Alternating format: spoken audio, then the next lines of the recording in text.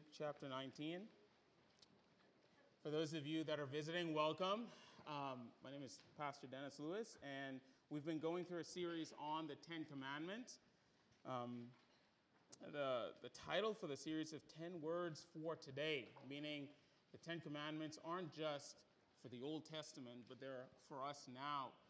And it demonstrates to the world our love, first of all, for our Savior, but also the love that we have for one another. And so we've reached the 8th commandment, thou shalt not steal. And normally we would read the 10 commandments, but like I often said, there's not much to work with in those short few words, thou shalt not steal. And so I thought we would go to a passage that could elucidate what that commandment is. It just kind of makes it a little bit more clear. And it's Luke chapter 19. As you're looking at that, I will read the text. Let us read God's holy and inspired word.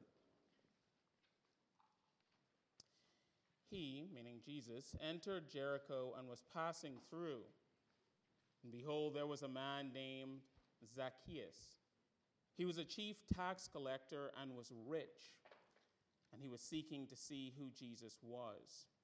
But on account of the crowd, he could not, because he was small in stature. So he ran on ahead and climbed up into a sycamore tree to see him, for he was about to pass that way. And when Jesus came to the place, he looked up and said to him, Zacchaeus, hurry and come down, for I must stay at your house today. So he hurried and came down and received him joyfully. And when they saw it, they all grumbled. He has gone in to be the guest of a man who is a sinner. And Zacchaeus stood and said to the Lord, Behold, Lord, the half of my goods I give to the poor. And if I have defrauded anyone of anything, I restore it fourfold. And Jesus said to him, Today salvation has come to this house, since he also is a son of Abraham. For the Son of Man came to seek and to save the lost. Well, all flesh is as grass, and the glory of man as the flower of grass. The grass withers and the flower fades, but the word of the Lord shall endure forever. And this is the word that will be taught unto you. Amen and amen. Let's go to our Lord in prayer. Oh, Father, in this hour, I pray that what we know not, you may teach us, and what we have not, you may give us, and what we are not, you may make us. By the power of your Spirit, and for the sake of your Son, Jesus Christ. Amen and amen. Well, I was told that, I think it was in seminary, that if you teach the story of Zacchaeus, it is mandatory that you sing the song. And so, I guess I have to do it.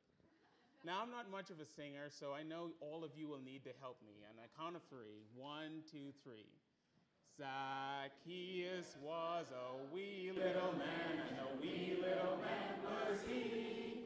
He climbed up in the sycamore tree, for the Lord he wanted to see. And as the Savior passed this way, he looked up in the tree, and he said, Zacchaeus, you come down, for I'm going to your house today. I know. You all were thinking it anyway. I just saved you the trouble and the awkwardness through the sermon. And so I said, let me just get it out of the way, because I could see the heads bobbing already. Well, now that we've gotten the most important part of the sermon out of the way. Recently I was doing some reading on the 8th commandment, and I came across an interesting survey done by the Barna Institute that said 90% of evangelicals claim that they never break the 8th commandment. I thought that was interesting. 90% of us say we never break the 8th commandment.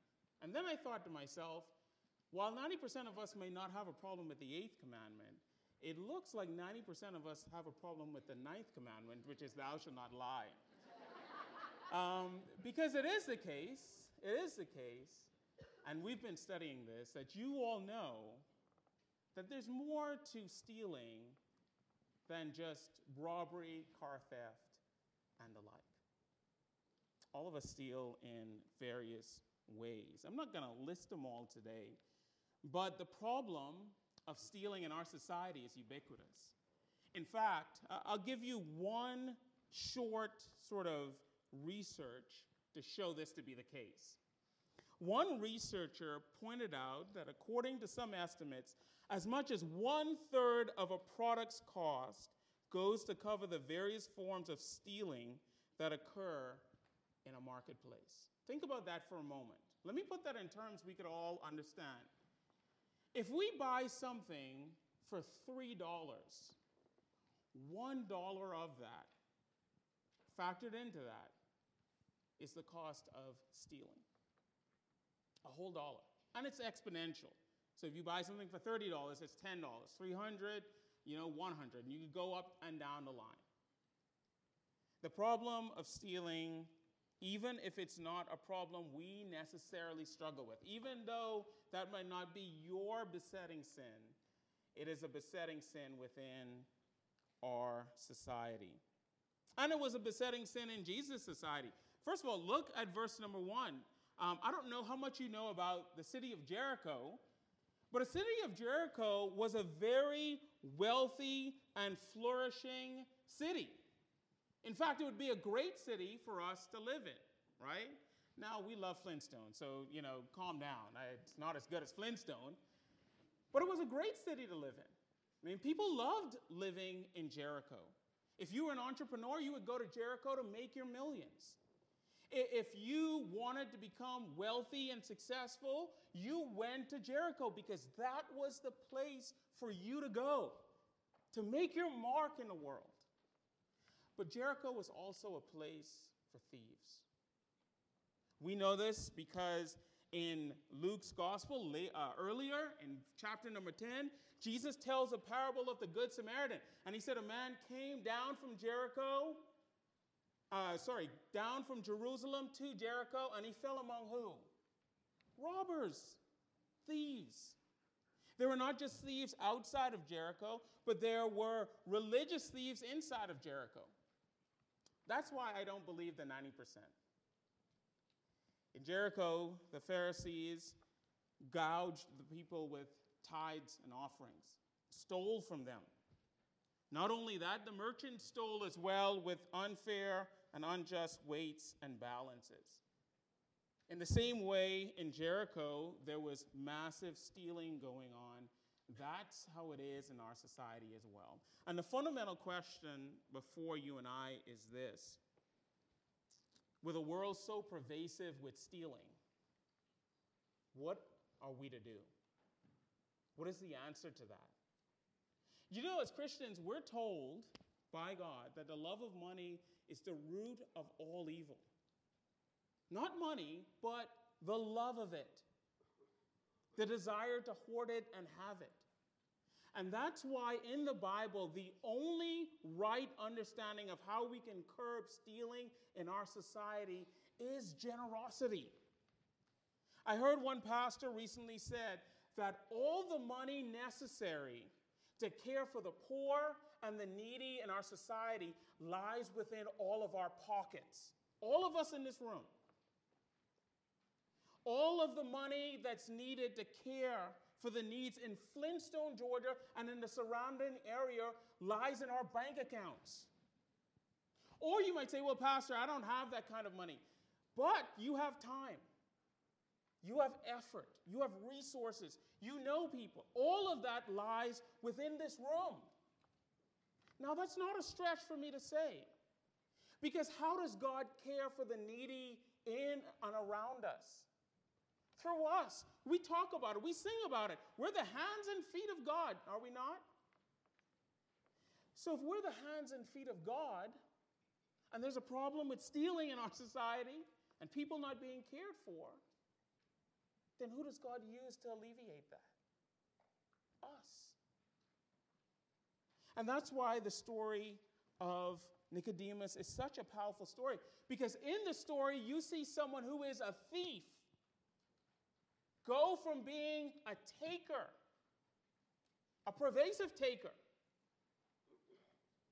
to amazing generosity.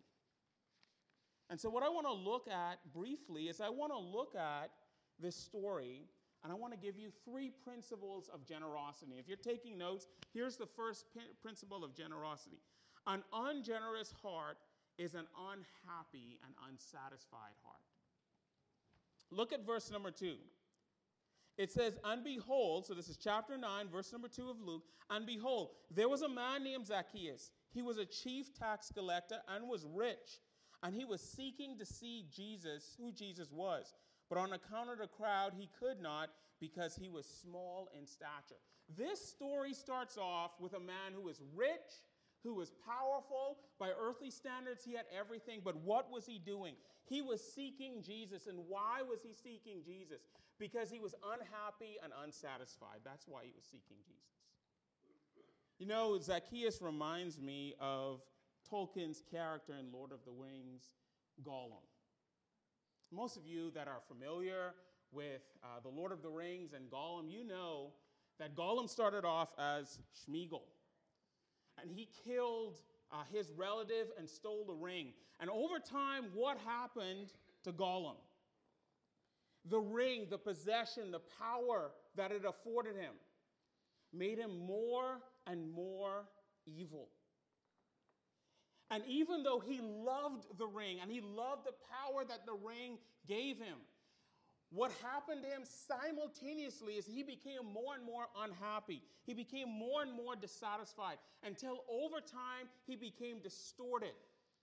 That's exactly what happened to Zacchaeus. Even though Zacchaeus had all of this money, even though Zacchaeus had all of this power, ultimately he was unsatisfied. And what happened as he heard that Jesus was coming by? He went and looked for Jesus. Why? Because he probably heard that Jesus was the only person that could bring him satisfaction. You know, if you study the life of Zacchaeus, you'll notice something particularly interesting. When Zacchaeus was born, his parents took him to the temple. And the priest said, "What are you going to name your son?" And he says, "We're going to name him Zacchaeus. Because we want him to be a just young man, a righteous young man, a godly young man." That's what his name means. Zacchaeus means just. Now, all of us in here that are parents know this. When our children are born, we want the very best for them, don't we? We want them to grow up to be godly. And his parents probably wanted him to be a Micah 6:8 man, a man that does justice, love mercy, and walk humbly before his God. And there's nothing wrong with that. But the problem is he didn't live up to that name. He didn't. Because notice what Scripture says in verse number 2. He was the chief tax collector and was rich. Now, in the Bible, tax collectors were hated, and there are 2 reasons why. The first reason is this: the tax collectors collect taxes that funded Roman subjugation. In other words, the whole purpose of collecting these taxes was to give it to Roman soldiers so that they could continue to subjugate God's people. And so they were hated. The second reason why they were hated was because most tax collectors took 25% extra in taxes and enriched themselves. And you could notice in verse number 7, when Jesus finally came to him and said, "Hey, come down," the people said, "How can this man go into the house of this sinner?" And so Zacchaeus himself was incredibly hated. Nobody wanted to be around him. Like Gollum, he had become distorted over time, evil and wicked. And now here he is seeking after Jesus, because his life is fundamentally unhappy, and he's fundamentally unsatisfied with who he is. I love and so appreciated what theologian R. Kent Hughes had to say on this, and this is his take on it. He said, "It is also very likely that Zacchaeus had found his wealth and lifestyle completely unsatisfying. A sense of unease made every pleasure unfulfilling. Nothing lasted. Zacchaeus was drawn by the severe mercy of dissatisfaction. Pause for a moment and consider that. The severe mercy of dissatisfaction. There are many of us inside here today, we were brought to God by that same principle. We had tried everything in the world, we did everything in the world, but then one day we woke up and realized it brought us no pleasure, no joy, and no happiness. And because of that, we began searching for something higher, something with more pleasure, something more lasting. And we came to Jesus, and Jesus gloriously saved us. And for the first time in our lives, we felt satisfied. We felt at ease. We felt comfort. Perhaps there's one of you inside here today. You have that uneasiness. As theologian Kent Hughes says, the severe mercy of dissatisfaction with your life. You've tried to be the smart one. You've tried to be the clever one. You've tried life your own way, and you're still unhappy. And perhaps you came here today drawn by God, by that dissatisfaction. So finally, He can fill it. You know, I was thinking about it the other day. I was sitting down, and I said to myself, you know, I have never seen someone who was generous unhappy. Never. My former youth pastor, his name is, oh, goodness, what is his name? Brother Kenny, that's his name. I blanked for a second. Too many things on the brain. Brother Kenny was probably the most generous person I know, and he never once gave me money. Brother Kenny would contact me every day when I was in the Bahamas to give me a word from the Lord and encourage my soul. And do you know, even today, if I took out my phone and I showed you my WhatsApp, every day Brother Kenny sends me a message over my phone. Every single day. He never misses.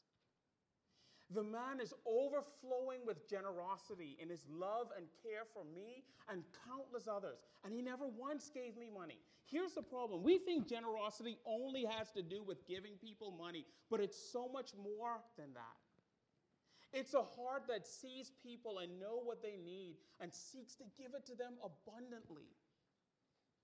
That's what Zacchaeus was searching for. Someone to love him and care for him. He was seeking for that kind of satisfaction for himself. But because he was such a miser, he was never happy. And I'm here to tell you today, the only way that we can have true joy is through true generosity. Notice what Paul says in 2 Corinthians chapter 9, verse 7. God loves a cheerful giver. Why? Because generosity makes a cheerful giver. When we're generous with our time and our efforts, when we're generous to people around us with whatever God has given us, it automatically makes us happy. Because then the focus is not on ourselves, but it's on others. And there's a mechanism that God uses there. Remember the story of the rich young ruler? When he came to Jesus, and Jesus says, I know what you're searching for, and I know how you can be happy. Sell all your goods and give it to the poor. And what happened? He said, no. And what does the Bible say right after that? He walked away how? Sad. He had all this money, all this power, all this stature, and he walked away sad. Do you know how many sad people I meet in my life every day? A lot. I'm not even talking about people here. You all know me. I'm always out in the community. I'm always doing something. And I meet wealthy and successful people, and they're sad. And why are they sad? Because they haven't learned the principle of generosity and giving to others and working to enrich the lives of others. And so that's the first principle. The first principle that we see is that an ungenerous heart leads or is an unhappy heart. The second principle is this: sustained generosity comes from a generous Savior. Notice with me in verse number 5. It said that, in verse number 4, it said that Zacchaeus climbed up a tree and he was longing to see Jesus, and Jesus stopped where he is. In verse number 5, Jesus says, The Bible says Jesus came to the place. He looked up and said to Zacchaeus, "Hurry and come down, for I must go to your house today." Now, for most of us in here, we have some knowledge of the Bible and Bible background, and we know how significant this is. Jesus is calling him to come and have fellowship with him. That Jesus is inviting him into a relationship with himself and hospitality, in saying that he's willing to commune with the sinner. That's pretty profound. You know, I've experienced this kind of hospitality before in my life. When I was a graduate student, I went to Philadelphia to do some graduate work, and I found this family that needed some help. And me and a guy that I had made friends with, we said, you know what, we're going to pool our money together, and we're going to help this poor family that needed our money. So, you know, I took my bus money and some other stuff. I said, I don't care, I can walk. And we went to the store, and we bought this family a supply of food. I think it was about a week's supply of food. And so I'm sitting down in my room at that time, and I get a call, and they said, Dennis, this family has invited you into their home. And I said, sure, I'll come. You know, I like to eat, as you can tell. And so I went. Hey, you don't get this by eating like celery and carrots. This comes from feasting, right? Praise God for feasting, by the way. And so anyway, I don't want to get distracted. I go to their house, and this poor family, when I walked in, had spread a table before me. It was unlike anything I've ever seen. In fact, I felt like everything we bought for them, they cooked and gave it to us. Every single thing. And what was weird is that when we came in and I sat down, they told their children to wait, and they told me to eat first. These people who we had given this money to feed them and cared for their family, now they are being incredibly generous toward us. And I just couldn't believe it. Here they were taking the very last thing that we had given them and lavishing it back on us. Why? Because we had been invited into their home, hospitality. I'll never forget that moment. It was overwhelming for me. Now, here's the thing I want to point out in this text. Notice who invited who. Who is the host and who is the guest in this text? Remember, Jesus is the one that came to Zacchaeus and said, hurry and come down because I need to stay at your house. Notice, Zacchaeus didn't say, Jesus, I really want to stay at your house. No. In this passage, Jesus is the host and Zacchaeus is the guest.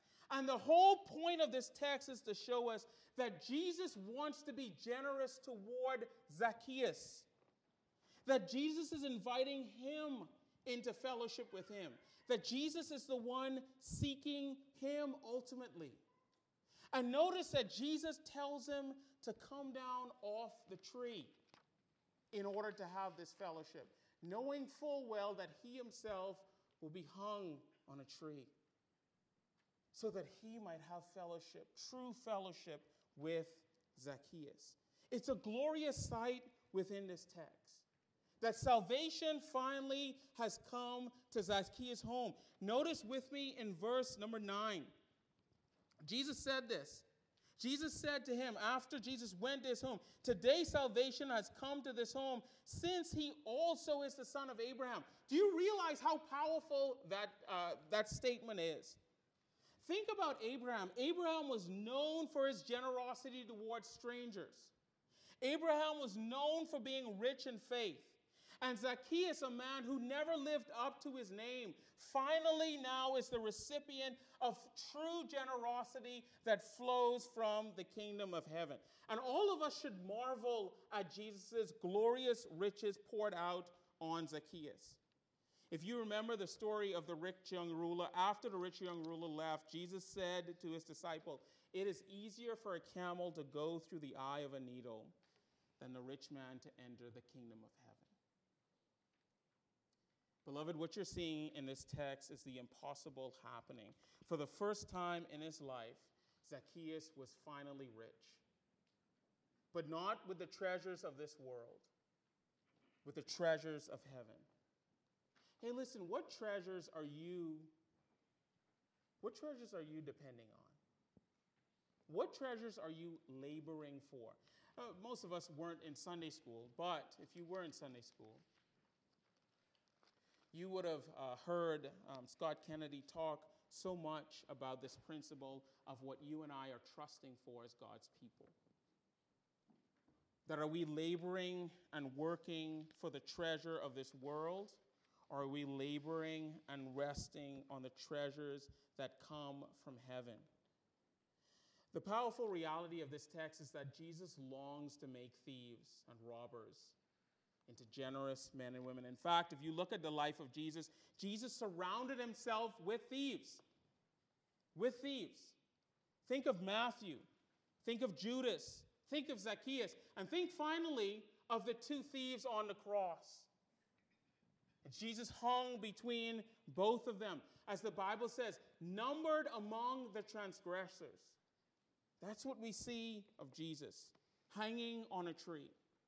The glorious reality of the gospel Paul captures in 2 Corinthians 8:9. For you know the grace of our Lord Jesus Christ, that though he was rich, yet for your sake he became poor, so that by his poverty you might become rich. That is your true inheritance.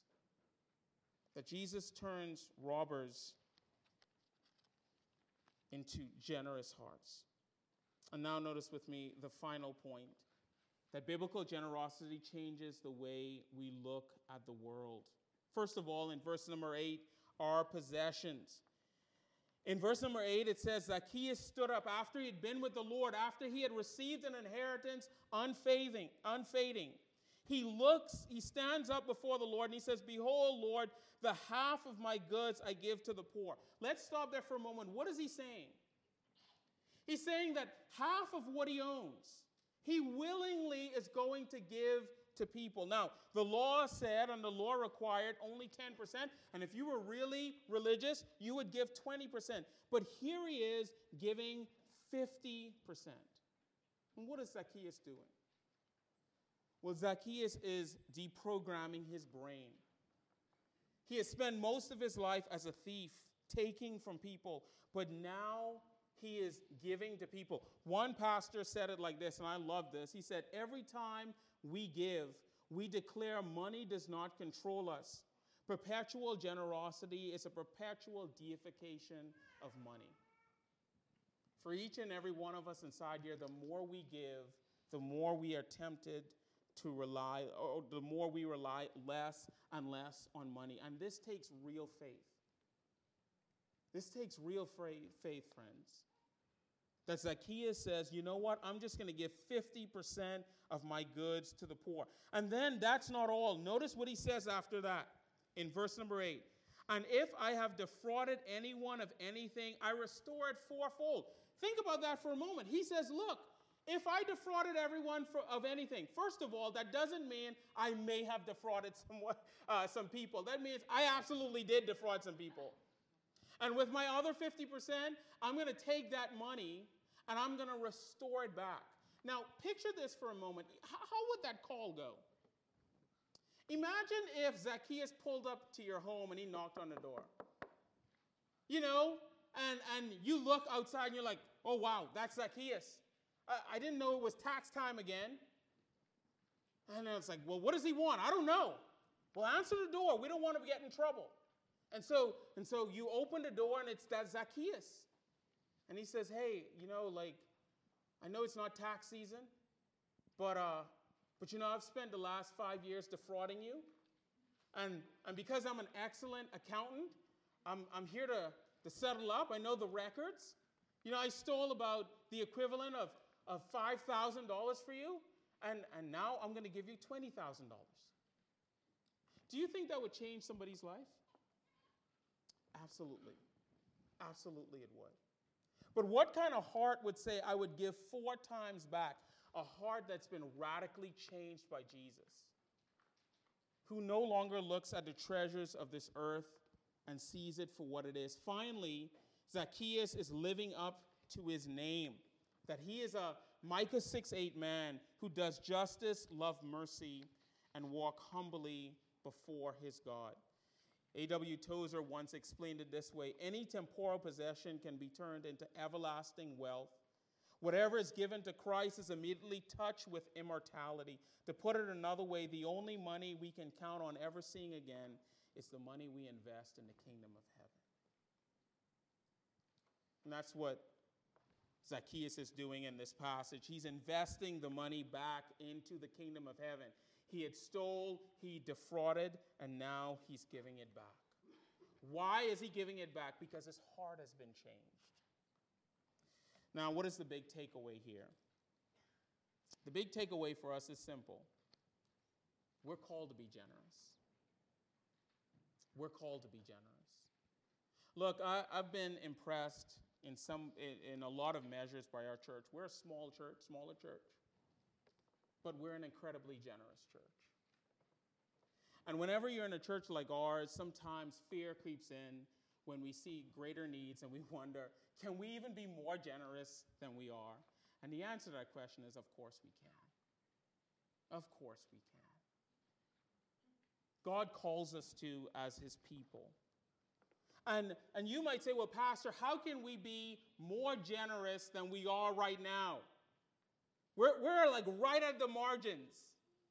And I say this, the more we see Jesus is the more generous we'll get.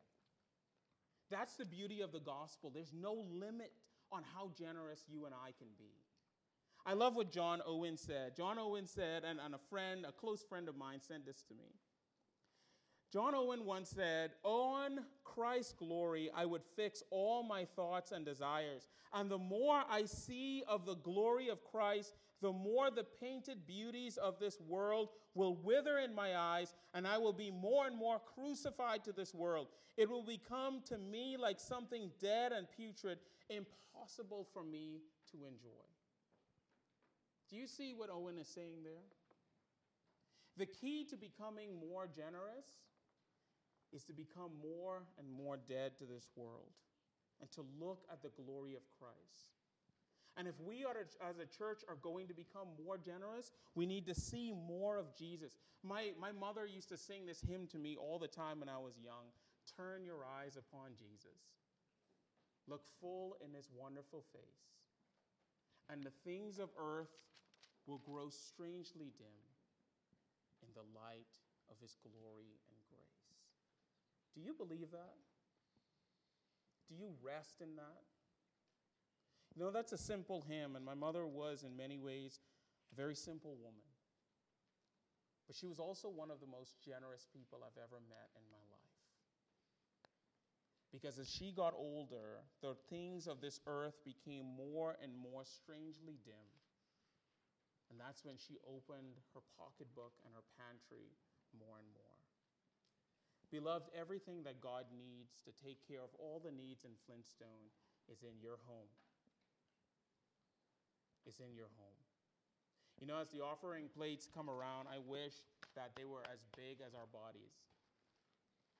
Because then that way, we wouldn't be deceived in thinking money is the key to being rich.